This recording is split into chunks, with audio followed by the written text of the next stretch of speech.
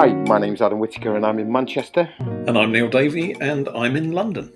And this is the Starters and Sides podcast, where today we're going to be talking about all things comfort food, considering everything that's been going on for the past 12 months. So yeah, welcome along. Thank you for those of you who have got involved in what was been going on before today's podcast. Thank you so much for all of the social media input around what are your comfort foods. It's been great to have you all involved. No, absolutely. And I just want to say a big thank you to everyone who's given us some feedback, some comments on the first episode. Many more people were listening than I think we thought, which was great. Be great to hear from you again. We'll give you all the contact details and stuff at the end of the episode. And also want a quick thank you to Will for a question about restaurant kits and the at-home boxes. Rather than just give the short answer of, well, some will, some won't, in terms of carrying on after all of this, probably a good opportunity. I think we're going to take a deep dive into that subject and the state of hospitality as it returns more fully, well, as we're speaking on the 10th of May. On the 17th of May, hopefully we'll all be allowed back indoors. Fantastic, yeah. I also just want to throw in a quick disclaimer. Two things. One, I've got my gorgeous dog Maya with me today in my office, and she's been snoring on and off all day. So apologies if you hear any strange noises in the background. So they could also be me. I have a very short attention span.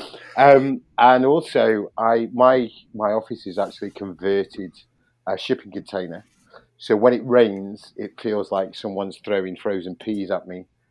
So if it starts getting noisy, the biblical weather that we've been having recently, that's probably what it is. I just thought I'd apologise in advance. Anyway, and yeah, I mean, and as for the weather, I feel so sorry for... Yeah. Welcome back, hospitality. Yeah, I don't know about you, but I mean, I know you agree with this, but I feel so sorry for the venues that have not been able to open because they've not got any decent outdoor space. But also those that have. I mean, my wife and I went to El Gato Negro, Simon Shaw's tapas place on King Street in Manchester for my wife's birthday.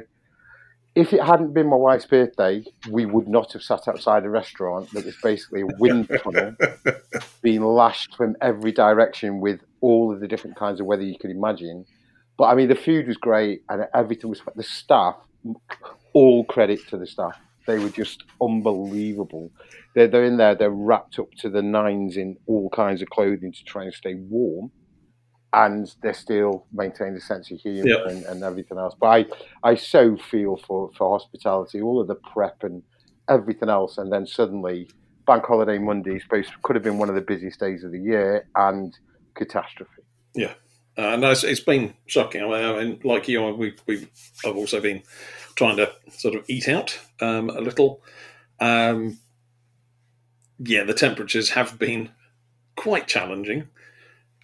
Everywhere I've been, like Rochelle Canteen and Oysterman and Smoking Goat, brilliantly handled. Lots of ventilation, roofs, nice temporary kind of sheltered bits. And then I had a drink at Vinoteca in the Bloomsburg Arcade near Bank Station. Called up the friend. It was great, but there was this incredibly defiant, we're staying, goddammit, even though, I mean, as you were saying about your experience at it, it was effectively the end of a wind tunnel. And every table was busy. Everyone's in coats, everyone's in hats, scarves, everything we could possibly get. But no one, it was really early on. It was just after everything had reopened. And we're like, no, we're staying. We're damn well staying. We're having a drink and we're going to enjoy it. Yeah. But as you say, all the staff, fair play. I would have taken my hat off to them, but it would have been too cold to do so. Yeah, it's just, it's amazing actually though, because we would, my wife and I were discussing around, like, what are we doing? And we're actually sitting outside in sub-zero temperatures, putting these poor staff through what they were going through because we wanted some croquettes. It's like And what amazes me though is that so the staff at Elgato, and then I think I told you last time we were chatting on the podcast we were going to go to Jane Eyre, which is one of our favourite bars in Ancoats, and both there and at Elgato, the staff were telling us that even when it was like hailing and lashing, you had still got people coming up going, "Have you got any spare tables?" Because we're just so desperate to sit out there, aren't we, and just get back into it. It's a glimpse of normality. I think we're just desperate for. I mean, as we say, one of the reasons we want to talk sort of comfort food today is because it's the kind of thing that's been keeping us going. But there's also that little glint of light at the end of the wind tunnel. In fact, that there is a chance of a bit of normality, and I can sit outside with a friend. It's not someone I've lived with. It's not someone I've been locked down with for the last 12 months. It's somebody new. And I can sit with them and have a drink, and it's like the old times. Yes. It's great, though, isn't it? I mean, it's brilliant. I do still really feel for those places that have just not got any outdoor space. I mean, I don't know about in London, but the way up here they've utilised sort of closing off roads and putting tables out and things like that has been absolutely fantastic. Yeah. But there are still those places, like the Hop Inn back in Stoke, my old local pub.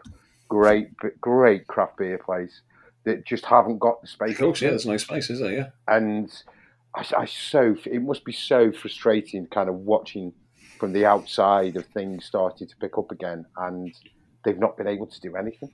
Yeah, but anyway, onwards. We're still moving on, onwards and upwards. Hopefully, from what's been announced, things are going to properly open back up again. And come on, tell me why you said you wanted to talk about comfort food. What is it? Why does this ring such a bell with you? It must ring bells with everyone, I think. Right now, it's the kind of things. It's those things that just make you feel good. A hug in a bowl, which is probably stealing somebody's advertising slogan there. I imagine. I mean, like the craze for banana breads and people baking and everything. There was just a real dive back into that kind of world. At things that are familiar, things that just cheer you up, things that make you feel better. I always remember, from your Sentinel column days, that story you told about your nan and the stew, and your obvious affection for that. And how there are certain tastes, there are certain flavours, there are certain textures, certain smells that just take you straight back to a happier time. Yeah, I agree, and I think I love talking about food in association, whether that's food in association with fish and chips at the seaside, or hot dogs when you're at a market, or those kind of things, but also that association with your past and family and friends and things that I know we're obviously in the industry, but so many times when you talk about, can you remember when we were in such and such a place? And I'd go, yeah, we had such and such to eat. Exactly. And I think that's what's the great thing about it all. I mean, it was great when you said about us doing this. There's so much that I put some stuff out on my other social media channels, my marketing stuff, and some of the stuff that people came back with was just brilliant. I mean, one of my favourites was anything with mash and gravy is a comfort food, and that's anything from a takeaway. But it's like there are those things that it kind of really does make you. It makes you warm inside, doesn't it? And it makes you feel better about it. And you just kind of go, this is my go-to, and this is what I'm going to have to eat. And it's not Michelin star gourmet food, but it's going to make me feel better. And how powerful is that? No, exactly. My mashed potato is. I'm sure if anyone has ever met my mum, she will have told you this story. As a kid, till the age of 4, 5, 6. Pretty much all I ate was mashed potato. And kind of slowly expanded the repertoire to include luncheon meat, and then eventually carrots. And the contrast to me now, eating some very strange things around the world. However, mash is still my go-to comfort thing. It's really encouraging to hear other people have said that. But the same thing, we threw some bits out on Twitter and the kind of things that came back, even when people are kind of coming back with international dishes, the nasi gorengs and such like, it's all big, stodgy, comforting food, and for the most part, a few years ago, I was sent a piece about comfort eating as a psychologist called Donna Dawson, who commented, so what we forget is that the food we eat is more than a practical matter of sustenance for survival. Specific foods also collect emotional associations over our lifetime, and they become a little thing that means a lot in improving our mood. And further down, and we associate these particular meals with shared family time, happy memories, and feeling safe, secure, and cared for. When we're older, every time we have these meals again, we will re-experience the same feelings of comfort, warmth, and satisfaction. I think that's exactly what it is, and I think that's exactly why we've kind of gone down that route during the lockdowns. It's not been normal times. There is a killer disease trying to get us. So I think we can spend a bit of time eating chips. I think we're allowed. Yeah, and what I really like about this, though, is I think there are almost different levels to it, and one of them, like you say, is the family thing. So I have really fond memories of my nan and I. We used to argue over the fat on a lamb chop, and then it would be pretty much drowned in like mint sauce and a gravy, and we would be battling for it, and it evokes such fond memories of my nan. Then with my dad and I, probably still to this day actually, we used to love just getting a Stoke-on-Trent, Staffordshire pie, a Wright pie, and it normally would be a steak and kidney pie, and plonk it in the middle of a bowl of oxtail soup with bread and butter. Genius, just absolute genius. So I love all this, and then there's kind of almost the personal stuff, isn't there? So you've got your association, you've got your family stuff, but then it's like, what is better? Pardon, sorry, vegetarians, but what is better than a bacon sandwich? There is nothing better in this world. Two bacon sandwiches. Two bacon sandwiches. But it's this. I love this association thing, and I think I've told you this before. But my mum, when we were kids, she used to make us what she called splodge on toast. And what it was basically cheese mixed with tomatoes in a pan, poured over toast. It was magical. Absolutely magical. But yeah, that whole thing, isn't there? And then you've got Sunday roasts, and like I say, you've got fish and chips, and you've got all of these things that make food just so reliable, if you like, and reassuring. No, exactly. So if anyone just heard an awful lot of water falling, that wasn't the sky opening near around Manchester. That was the liveliest bottle of beer I've ever opened in my life. I was trying to do it very discreetly, and about half of it has just exploded over the carpet. That's a really good time, though, to bring in. So, comfort beer. Comfort beer. Oh, I think that's an underrated privilege. I mean, back in the old days when you could go into pubs, and so this is how 2019 we are. We shared glasses. Obviously, you've got a huge love of craft beer, and it's been very infectious to sort of be around. And we'd go to different sort of interesting beer places in Manchester and in London. Huge selection of craft beers, some really exciting things. And I know we've both done it. We've walked in, seen a list of 17, 24, 37 different craft beers. Hang on, I'll have a Guinness.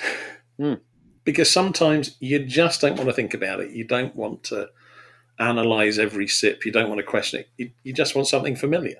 I think it's time and place and things, isn't it? It's in that, I remember one of my favourite beers that I ever had was actually after my wife works for Macmillan for the cancer charity, and we did the mighty hike. So I'd hiked 26 miles, and we went to this pub up in the Lake District, and the first drink when we walked into the pub, and it had 20 beers, and it had got the craft beer that's infused with petrol and smells of unicorn tears. They've got all of those beers, which are great. I'm not knocking it. It's cloud water, isn't it? It could be, yeah. I'm not knocking it at all, but I just wanted a lager shandy. Yeah. it was a hot day and everything else. But you're right. You go into some of these places, and I've got to be honest. Before kind of we went into lockdown, some of the beer snobbery that had kind of was eking through on social media, or actually face to face, where I'd go into a bar and someone would go, "Have you tried the diamond encrusted, tiger feet beer?" And I was like, "No." And they go, "What do you mean you've not tried it? It is 437%, and it's £18.50 a third, and you've not tried it." No, I haven't. I thought you were interested in beer. Yeah, well, yeah, there are levels. But then I'd look at this massive board of beers and go, "Timmy Taylor's, please." And they go like, "But there's all this beer to choose from." Yeah, but I just want a real beer now. Yeah, Pint of Landlord. Yeah, I find it, wherever I am, I would find it hard to turn down a Pint of Landlord. It's just a great, simple beer. And you put me on to it's Marble, I think, is it? A Pint of Pint. Pint, yeah. I think it's the best name for a really straightforward beer ever. Yeah. But it's just simple. It's not overly alcoholic.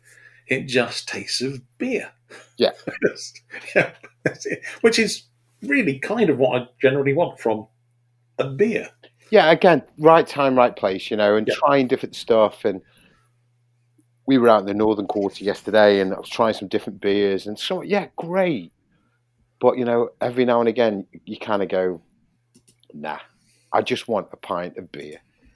And I don't care how many of these 1,000% beers that there are on, and whether it's a limited edition or whatever it is.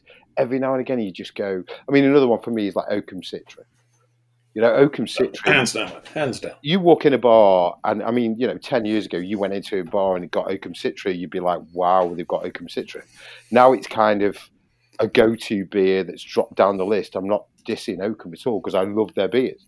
And Oakham Citra is still probably one of the best bottled beers that I've had. But you're like, yeah, I'm just going to have a pint of Oakham Citra. And funnily enough, one of the first time we went out, first time family went out, we went out with the in-laws, and the few days after the world had opened up again, and we went up to the Hand and Trumpet out Crewway, which is a fantastic Brunning and Price pub, which, I mean, they do pubs very, very well anyway. But we sat there and we were out in the garden, obviously, all very well socially distanced. It was all done brilliantly. And when I asked what the beers were, and they got a Salopian on, which was great, but then they went, "Oh, we got Timmy Taylor's." And he went, "Yeah, there you go." And my father-in-law went, "I'm with you." First time I'm having a proper craft beer, or a proper beer that's been poured by somebody else and not me out of a bottle or a can. I'm going to go for a Timmy Taylor's. Yeah.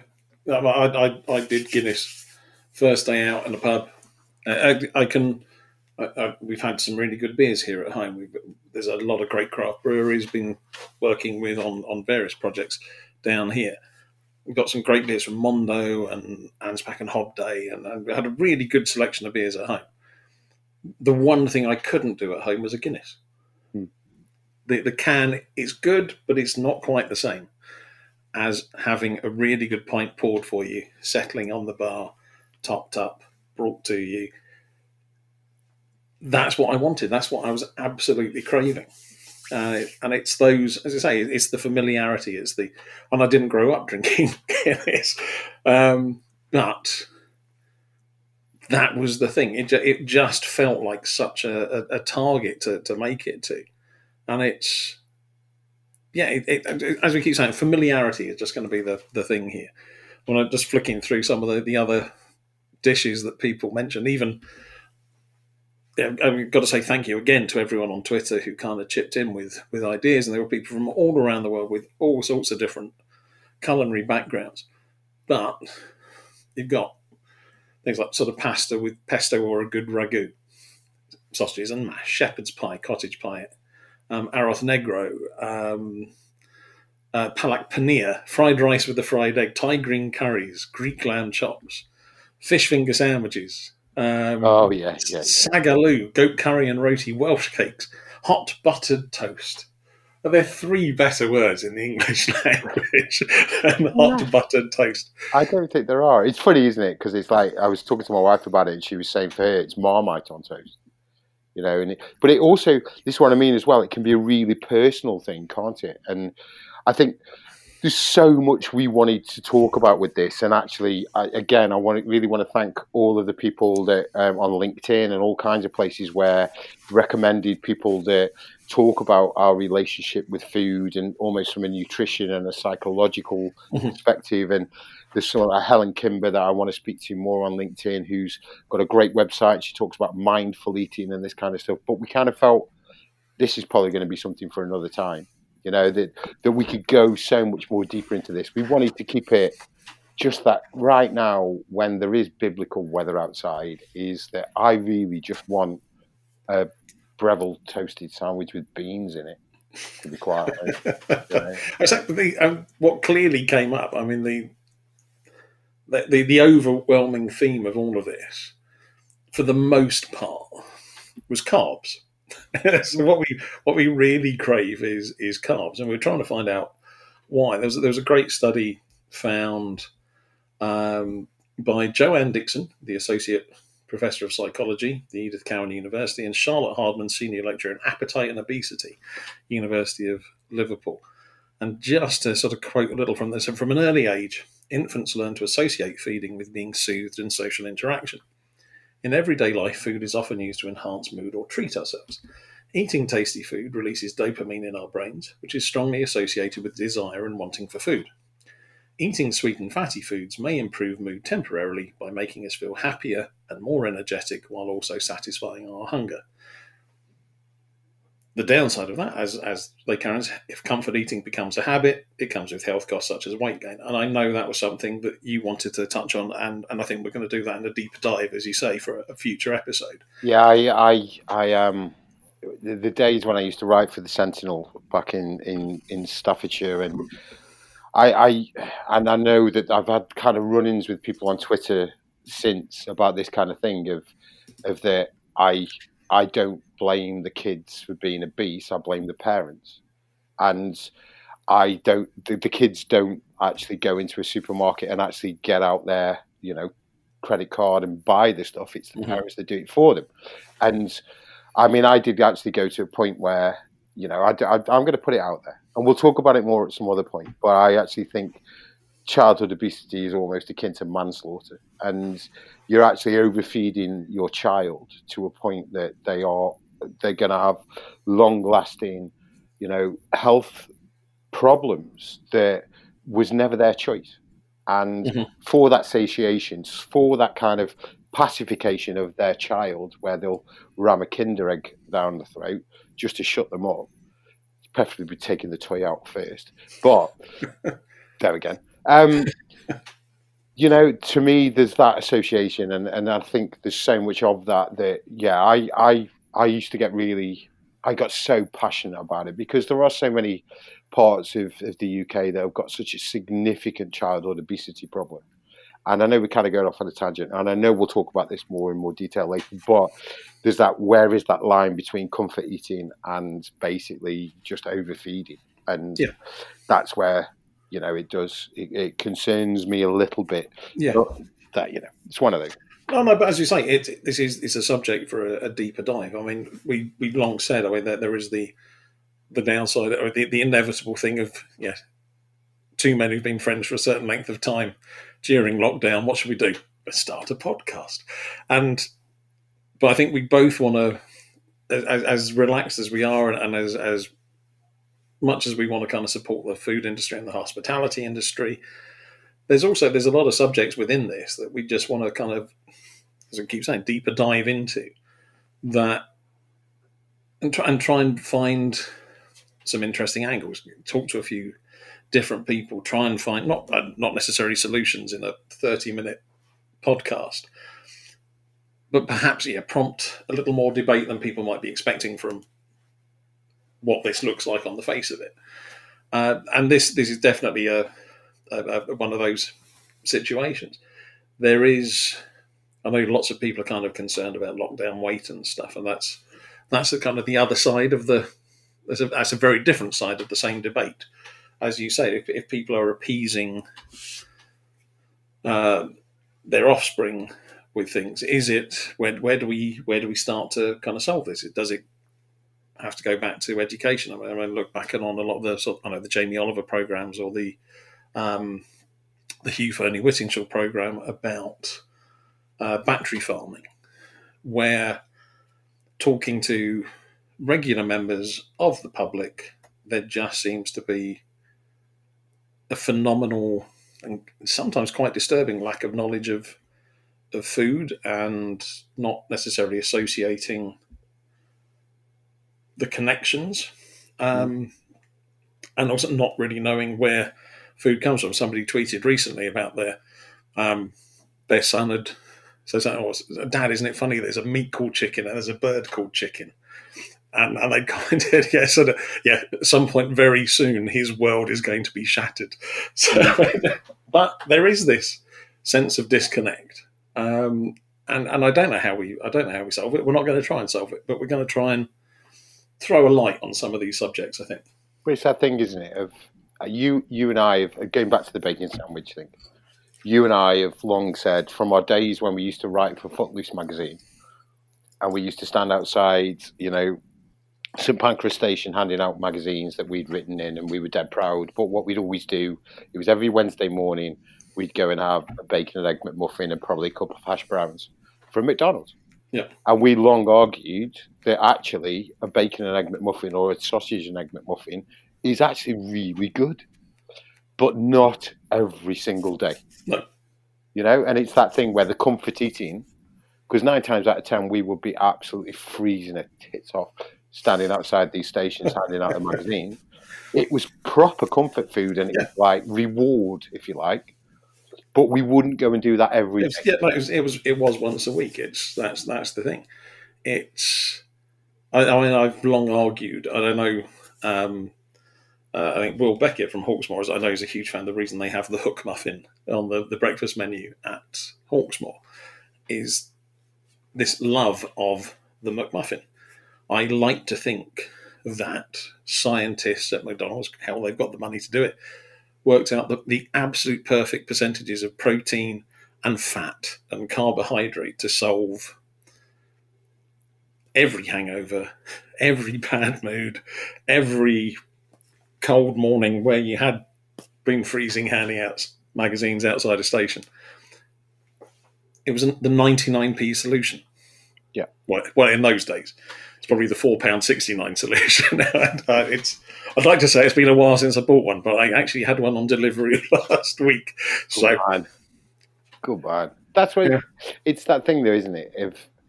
But psychologically, and again, we'll go into this more, I think, at a later point. But psychologically, we were really cold. We were dead proud of what we'd done. You were editing the magazine at the time and writing in it. I was writing for it. It was kind of one of my first writing gigs. We're going back, 25 years? It's a long years. It's 20. It'll be 99. So we were dead proud, but we were also bloody cold. And it was like, right, we're going to go and sit in McDonald's, and this was kind of our little thing. And that is the whole thing for me. It's the same with Sunday roasts. I would argue till the cows come home, literally, about Sunday roasts. And Yorkshire puddings. Yorkshire puddings for me, I could sit and eat 10 Yorkshire puddings because I just love them. But I wouldn't do it every day, and I would have them with the Sunday roast. And surely so much of all of this stuff is around moderation, and it's around, personal choice. But this is where, I'm not going to go back to the kids thing. We'll get shut down. And we're coming up to a half hour. We always said for these first few podcasts, what we wanted to do was to keep them short and snappy. Where we we always leave them wanting more. Exactly. I mean, we will expand this out. There's lots of things and things we've not got around to talking about today. Around, I've made Nigella's oxtail bourguignon this week, and it was just phenomenal. We want to talk about recipes and chefs, and we'll perhaps have a go at doing some of this ourselves, and not live on the podcast, but we'll have a go at it in the. I think we both said we've long talked about sort of going through the same cookbooks together, or pulling 2 or 3 different things out of the cookery books and trying those. And I think a Nigella is going to be the first one we we do for this kind of side project to this, because it's Nigella. Why why wouldn't we? It's every recipe always works. There's always a story to it, and again, it kind of echoes back to the comfort eating. Everything she does is it's just nice. That double buttered toast. I mean, that's just something. That's a dream. That is. So I've made. You may have found the 3 words better than hot buttered toast. Yeah. Who'd have thought just adding 1 word into hot buttered toast? Double. But yeah, I mean, you before I bought her book, you put me onto her No Knead Loaf, and it's just amazing. And then when you double butter it, it's indescribable. And I don't care how many years I've been writing about food and drink, I couldn't describe it. But that's the way it goes. And so, anywhere you going this over the next couple of weeks? There's a few. I'm doing some repeats. I'm back to the Oysterman. I'm back to Rochelle Canteen. I've got a booking at Bentley's, Richard Corrigan's legendary fish restaurant in Piccadilly. There's a couple of other things trying to do. Kind of waiting to see what happens next week. I think there's a few restaurants I'm very eager to get back to. Really looking forward to just being kind of in the warm and inside and sheltered. I think we both said before, between the lockdowns last year, and I think we touched on it last episode, if we had a reliable test and trace system, not trying to get too political again, that's my Twitter feed. That becomes all too political. So if we had a test and trace system that worked, I think we'd all agree that any problems that sprang out of hospitality, we all know the pub in our town that caused those problems. We all know the one that had the lock-in. We all know the one that just didn't quite keep to the rules. Whereas every restaurant I went to, they were sitting you diametrically opposite. There were face masks and visors. There was hand gel everywhere. Masks when you left the table. You had to check in. They made sure you checked in. They took your temperature before you went in. Everything they could possibly do, they did. And you felt secure and safe in knowing that the staff were really looking after your best interests. They don't want to get COVID. We don't want to get COVID. Exactly. And we all want to have a nice time. Exactly. Yeah. I, as we've talked about so many times over the past year, that my admiration for hospitality it's always been huge, but it's even more so now. And it's kind of, I really felt for places that were doing food and whatever. And there was some places in Manchester that on a day-by-day basis that were deciding whether to open or not because of the weather. And you're like, well, you must have ordered in loads of stock. You must have got food in ready because you probably would have been sold out for tables, and then you have to close because it was just not viable, you know. And you kind of go, that's where I so feel for them, and I know I've said this a couple of times, but I'd make no apologies for saying it again. I so feel for your little boozers and your places that are still not able to open, places that hopefully will be open by the time this is out. But great businesses and great places and great people that are just still waiting. But I'm with you. I think hospitality has been the leader in a lot of this stuff, and they've taken a lot of unnecessary blame. Yeah. Here endeth the politics. Here endeth the politics. I guess that's, and also for places that are worried about stock levels and stuff. And we've got a list here that would suggest that frozen pizza, fish fingers, a couple of loaves of bread and some tins of beans, and you're going to keep quite a lot of people happy. And I would also add to that potatoes for mash. Absolutely. There you go. We've solved the problems. There we go. Well, brilliant. Great to catch up with you, mate. And we shall be putting out this shortly. We shall obviously lead it with the trailer. I just again want to thank everybody for their involvement and everyone that contributed on all the social media. For those of the people that I haven't got back to on LinkedIn that wanted to get involved and chat about this, it will happen. We will go into this in a lot more depth because, as you can tell by just this half hour, there's so much more that we can talk about, and we will. We Absolutely. will, definitely. So, absolutely. No, thank you again. Thanks for the feedback. Thanks for participating. It's great.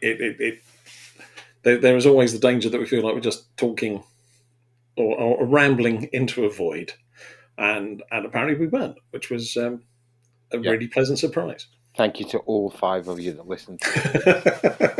No, more than that. I'm just joking.